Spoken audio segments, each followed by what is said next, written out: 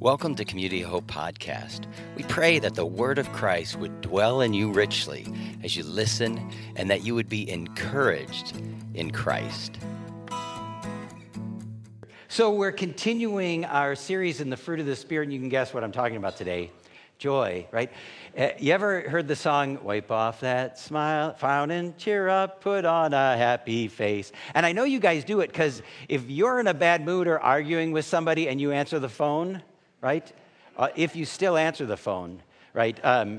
You put on a nicer attitude, don't you, right? You do that. There was a gal years ago who I knew when I worked at Otterbein College, and she had a nickname, Bubbles, and she was always so bubbly and always so happy. But I found out later, after kind of her life went in a kind of really difficult direction, that she had sexual abuse in her life. And sometimes when people are abused, especially for extended periods, they learn how to separate themselves. And they put they have this box of emotions that feels horrible. But then they live out of this other self that's smiley and acting and putting on this thing here. And as you get older, it's hard to learn to feel your feelings and to come back together because of that really deep trauma. And when the Bible talks about joy, I don't think it's talking about kind of this happy face that we can put on. Although if I call you and you're in an argument, put it on. But I don't think that that's what the Bible's talking about when it says joy. So today I want to talk about the importance of joy, the source of joy or how joy works, and joyful in hope. So the importance of joy, the source of joy, or how joy works, and joyful in hope. Let's say I came to you or somebody came to you one day and said, tell me about the kingdom of God. What would you say to them? What is the kingdom of God? Tell me about the kingdom of God. You don't have to say anything, but truly, how would you answer it? You know, the Apostle Paul, when he was talking, he said, the kingdom of God is not a matter of eating and drinking, but of righteousness and peace and joy in the Holy Spirit. Would you include joy in your list of descriptions of the kingdom of God? You'd have that. Would you go, you know what? Well, let me tell you about the kingdom of God. Joy. I don't know that I would have. I might have been well, there's going to be this square building and it'll come out of heaven. You know what I mean? I might have gotten way too detailed and way out of reality. And at the same time, Paul, when he is saying, to live is Christ, to die is gain, but if I stay here on earth, I know that I shall remain and continue with you all for the furtherance and joy of faith. Isn't that interesting? So Paul somehow is saying, I am going to be with you, and one way that I'm going to know that you're growing is I'm going to see an increase of joy. So you people who have been Christians a long time, you should be more joyful than the new Christians. What's wrong with you? I said to Jim, you're older than me. You should have more joy than I, yeah, I mean, is this interesting? And then if someone were to accuse you of being a Christian, would there be enough joy evidence to convict you? Yeah, it's convicting to me. And then in Deuteronomy, look at this. These curses will be a sign and a wonder upon you and your descendants forever. Why? Because you did not serve the Lord your God with joy and gladness of heart in your abundance. Isn't that interesting? Why is God cursing them? They did not serve the Lord with joy and gladness. So when you go to work or whatever you do during the day, who do you ultimately work for? God, right? You only have a couple answers in church. Love, Jesus, God. Pick one, right? God. Jesus, right? So tell me this. So when you're at work, you're serving the Lord with gladness, right? Not just if you're helping with the coffee, right? Like this is a kind of a fascinating thing. So when you start thinking about the fruit of joy in your life, how do you do? How is that fruit? Is it evident to all, right? When the Holy Spirit came down on the apostles in the book of Acts, do you remember that? The people thought they were drunk. And he's like, it's only the third hour. And an alcoholic says, that's a good time, right? Right? You know, like, we're not drunk. This is the Spirit. Somehow the joy of God and the Holy Spirit comes upon the apostles and all who were gathered in the upper room, and they were filled with this exuberance, this joy, something about God is joyful. Something about Jesus is joyful. Something about the church and Christianity is filled with joy. And can I say, as I started studying this and meditating on it, I got depressed. You want to know why? I don't have a lot of joy. I think I've been at this a long time. I should be like, just poke me and I bubble up, right? I don't, and it's pretty depressing. And you know why I think it's depressing? It's depressing because when you look at your fruit, you tend to go, oh. You know what I'm talking about? Because the importance of joy connects with the source of joy, because a tree doesn't think about its fruit. It thinks about the sun, it thinks about the nutrients and the coming up. But if I start going, oh, how is my fruit going? There's no life there, right? Who's it all about? Me, right? Me. Yeah, it like kills the fruit. And it leads to depression. Abide in me, Jesus said, and I in you. As a branch cannot bear fruit by itself unless it abides in the vine, neither can you unless you abide in me. When you just look at the externals, sure, you might be proud and go, oh, I'm so joyful all the time. But you won't be, right? You know, but if we stay connected to the Lord, we abide in him, and the fruit happens. C.S. Lewis said this. He said, in introspection, we try to look inside ourselves and see what's going on. But nearly everything that was going on a moment before is stopped by the very act of turning to look at it inside. You ever been in worship? Oh, my heart feels something. What am I feeling? You start thinking about your feelings. You're like, I'm not feeling it anymore. Yeah, because you're not thinking about God anymore. You're thinking about your feelings, right? Lewis says it's kind of like a wave. The ocean wave comes upon you, and then you look down and go, what am I doing? And then the wave goes away, right? And this is the same for me as I started thinking about the fruit of joy. When I'm looking at the fruit, I'm not abiding in Christ. It's like the search for happiness is one of the chief sources of unhappiness, right? I want to be happy. I'm not happy enough. I'll do everything to make me happy. Am I happy now? No, right? Because joy is a byproduct of our relationship with God, right? It's like somebody asks you, how are you doing with your humility? How do you answer that one? Well, I think I'm more humble than I was last year. Mm-hmm. Right? Well, hey, that's a proud statement if I ever heard one. I'm not proud. I'm humble, right? You know, like it's the same. You can't work on your humility directly. You have to work on it indirectly. And the same thing with happiness. You work on the relationship with God, and the happiness is a byproduct. Dr. Minirth from Happiness is a Choice, this is what it reads. Dr. Minirth and I are convinced that many people do choose happiness, but still do not obtain it.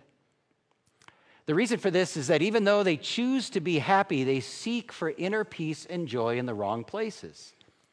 They seek happiness in materialism and do not find it. They seek joy in sexual prowess and end up with fleeting pleasures and bitter long-term disappointments. They seek inner fulfillment by obtaining positions of power in corporations, government, or even in their own family by exercising excessive control. but they remain unfulfilled. I've had a millionaire businessman come into my office and tell me that they have big houses, yachts, condos in Colorado, nice children, a beautiful mistress, an unsuspecting wife, secure corporate position, and suicidal tendencies. They have everything that the world has to offer except one thing: inner peace and joy. And they come to my office as a last resort, begging me to help them conquer the urge to kill themselves, because they're seeking something that can't be found. Lewis would say, happiness is only found in God. I'm reading 3 books on the fruit of the Spirit because I figured I needed some help. And the first one, the fruit of the Spirit. The second, cultivating the fruit of the Spirit. And the third, which is the least best written, neuroscience and the fruit of the Spirit. But all these authors have different things that they would say bring joy, or the fruit of joy, or the aspect of the fruit of joy in your life. And the one would say times of celebration, times of achievement, relationships, God. The other, I really liked his layout. He said, joy is having a feast. Joy is having a family. Joy is having faith. And the neuroscience guy says joy comes from friendship. It comes from flow, which is kind of fascinating. They're studying this. That you ever been so involved in something you lose track of time? That's flow, and they study it. Okay, and laughter and play. So I was thinking, do I agree with them? Yes, but it didn't really do it. So I thought, I wonder what brings joy? Have you ever asked yourself the question, what are the things that really bring joy to your life? Ask Tim Keller, you know what he says? Beauty, right? Ask my wife, you know what she says? Beauty. My wife and Tim Keller. And so does the Atlantic Monthly. There was an article in the Atlantic, and it said, the usual markers of happiness are I couldn't say the word last night. Whatever that word that won't come out of my, I think it's colloquially, I want to have too many lees in it. Normally known as the big 7, wealth, right? Wealth does actually make you, if you're poor and really struggling to make your bills, a little more money will get you happy. That's what the studies show. But guess what? Once you reach that point, a lot more does not increase your happiness, right? So the things that typically make people happy are wealth, family relationships, career, friends, health, freedom, personal values, as outlined in the London School of Economics by Professor Richard Layard in Happiness, Lessons from New Science. According to the Goldberg study, however, what makes people the happiest isn't the big 7. So you got one study that's saying, there's another study that says it isn't those things. He said instead, happiness is most easily attained by living in an aesthetically beautiful city. And I wanted to go, move out of Cleveland. But you know what?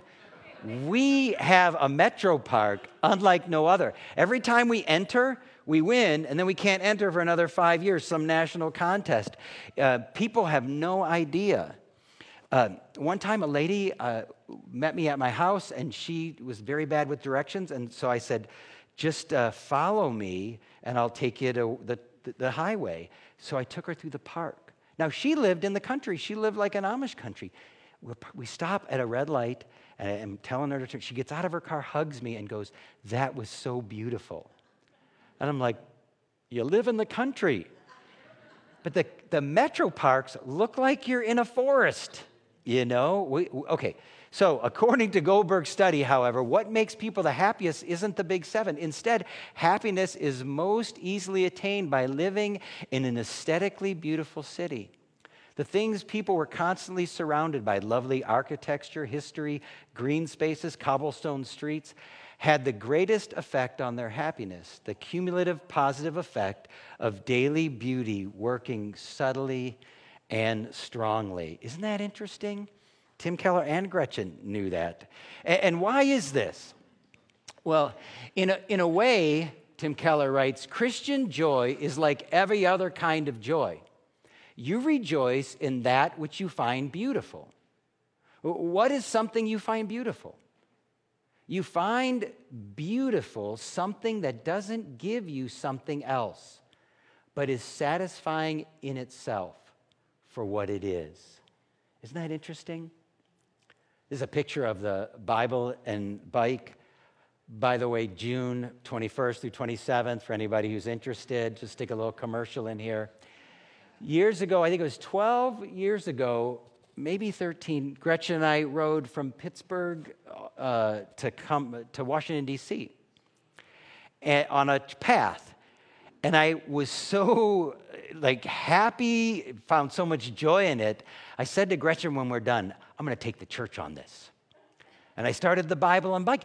There's just something beautiful about riding out in nature. And it was just this wonderful time. It was beauty, and I wanted to share it. Sometimes I'll ride my bike here, and then I'll ride home in the dark. And one guy says to me, that's like foolish or something. I go, foolish? It's therapy. It's awesome to ride home in the dark. I have a light on my bike. But beauty, when you taste of beauty, it just gives you something in and of itself. I did a wedding last weekend, and it was wonderful. When I'm at a wedding or I do a wedding, I don't know, there's something beautiful about this bride and groom. You know what I'm talking about, right? It's this, that I experience joy just being there, just seeing it. And by the way, they had windows with Luther's face on it, and this guy is the founder of the Missouri Synod, C.F. Walther. And I was thinking, when I die,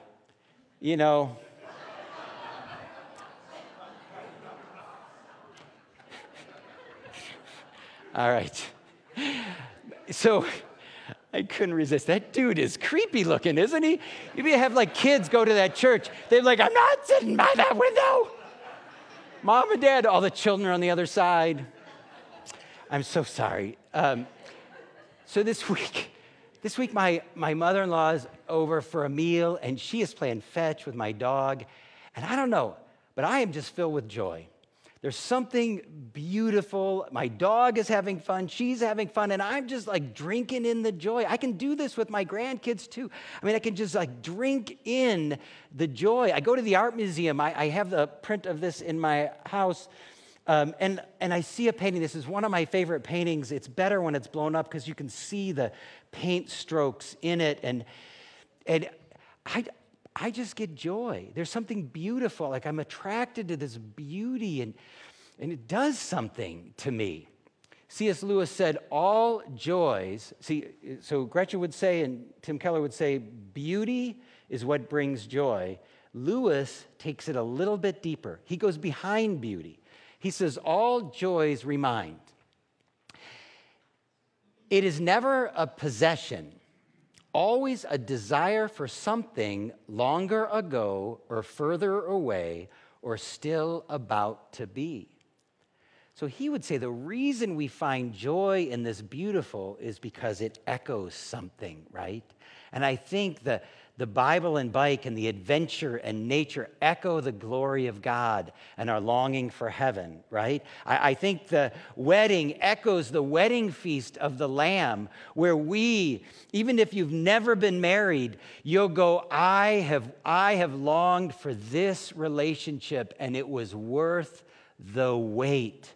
Right? There's something beautiful in that this is an echo of it. And even the joy that you see in family and friends gathering together, that it's just a foretaste of this wonderful joy that we're going to have and the true fellowship we'll have in heaven. And beauty, I think when we'll get there, we'll say, Lord, if this is beautiful on earth, how much more beautiful is heaven, where there's no more sorrow and mourning. Now, many times you'll hear me get up at communion time and say, and he took bread and he gave thanks and he broke it and he gave it to them. And I wanted to go over a little bit about the word joy, grace, and thanksgiving. You've heard some churches, they refer to communion as the Eucharist, right? That is the word for thanksgiving. That's the Greek word for thanksgiving. It's made up of two words, eu, which means good, and charis, see the word gift and grace? That it's good gift, and they translate that thanksgiving. Joy is part of charis. Do you see that?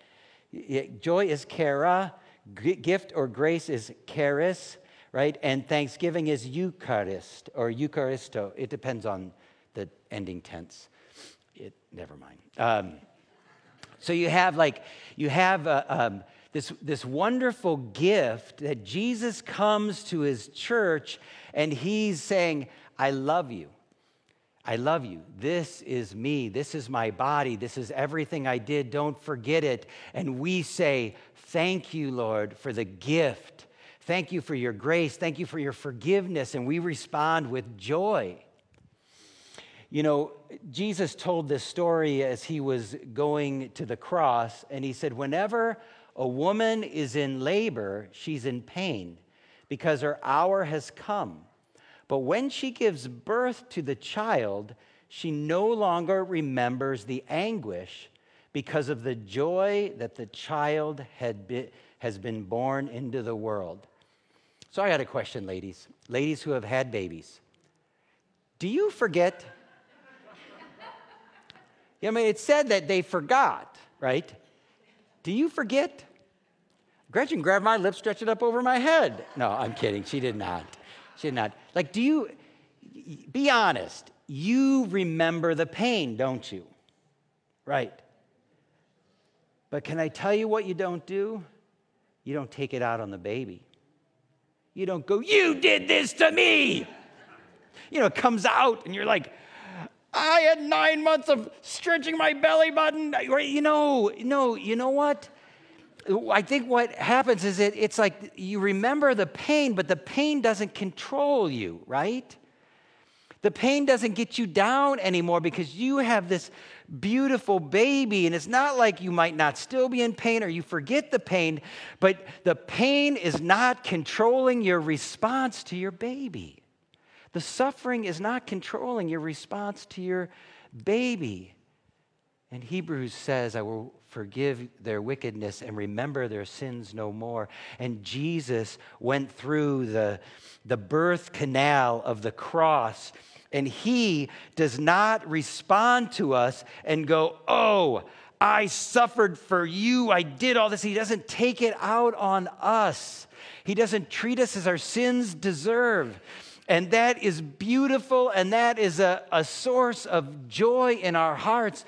Our sins and suffering does not control how he treats us. He even goes farther. Think of a mom and a baby. The Lord your God is with you. He is mighty to save. He will take great delight in you. He will quiet you with his love and rejoice over you with singing. Our kids had songs. What does that mean? I had a song I sung to my daughter regularly, nightly. I rejoiced over her with singing. I had a song that I sung to my son, and I rejoiced over him with singing. Like, can you see that? And I know there's a lot of skin in that picture, but look at her face. And if that face is the face of a human, how much God delights in us. He doesn't hold us up like a mom could hold a baby and go, oh. He's like, no, I quiet you with my love. I rejoice over you with singing. There's something just so beautiful about how our Father loves us. And when we get in touch with that, there's joy. Jonathan Edwards years ago could say the difference between a religious person and a Christian is not that one is obedient and the other is disobedient. Oh, no. He says religious people and real Christians both obey God. They're both committed to God. In fact, religious persons might actually look more obedient and committed. The difference is that only the Christian is attracted to God. The religious person finds God useful, but the Christian finds God beautiful. What does this mean? It means that the religious person will obey as long as God answers his prayers. But if God doesn't answer his prayers, he says, what good is it to be a Christian? When you see that Jesus went through the birth canal for you and doesn't treat you as your sins deserve, that he sings over you and rejoices over you, you return the favor. you find God beautiful. So the importance of joy, the source of joy and how it works, and now joyful in hope. And I want to go back to the pregnant analogy.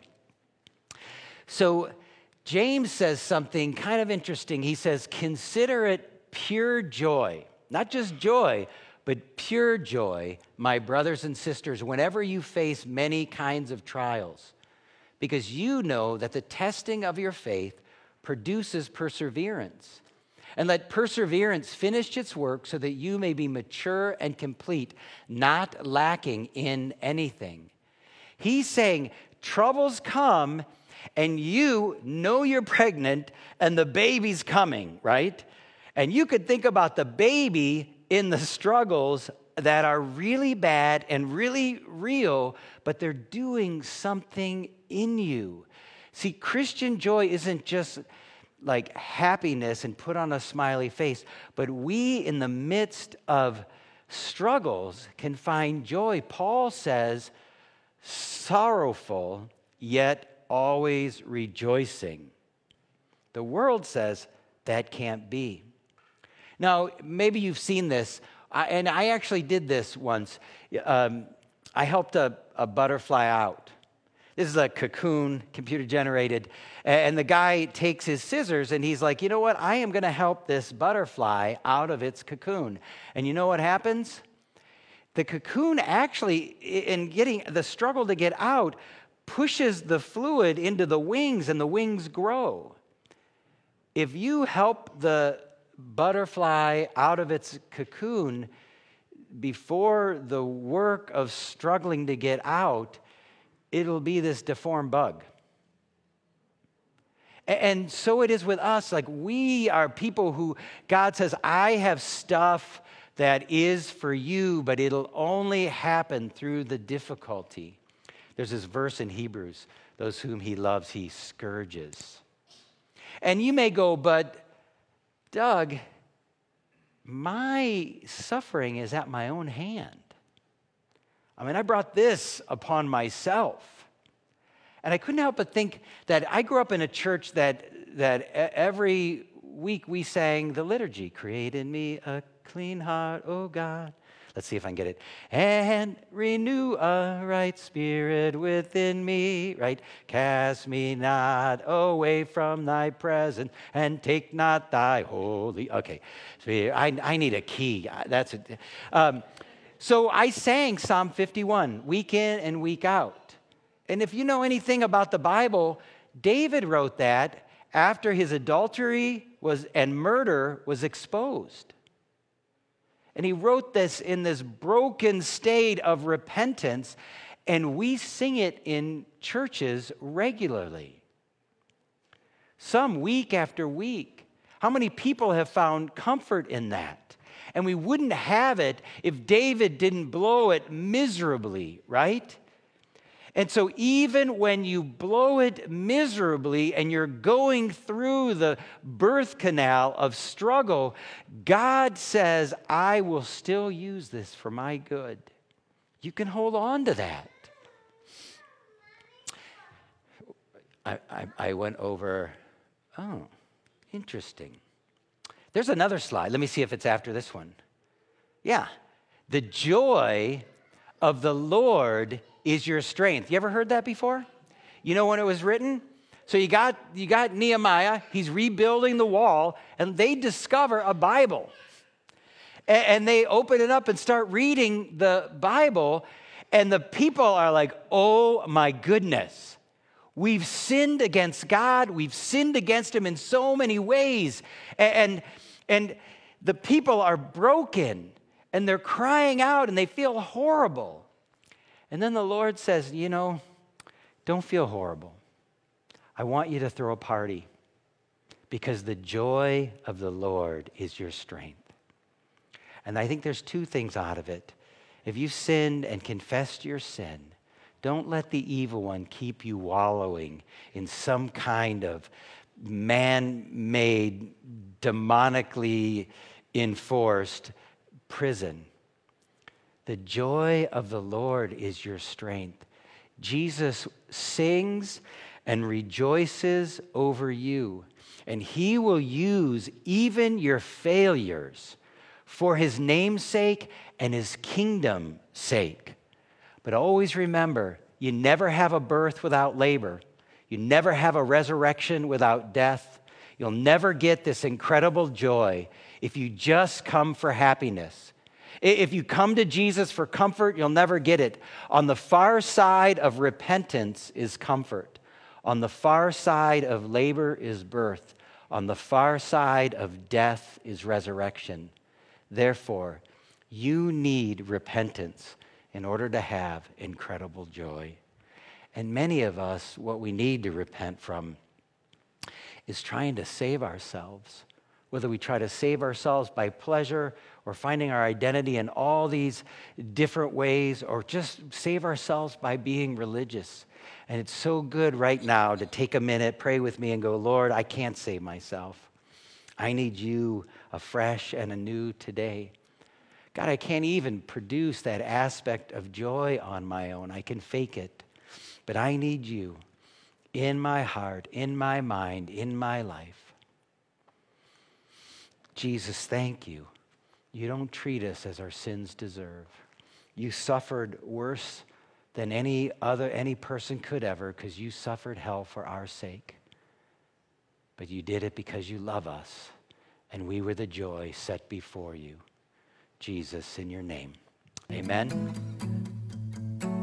Thanks for listening. For more information about Community of Hope, go to www.cohchurch.com. God bless you today.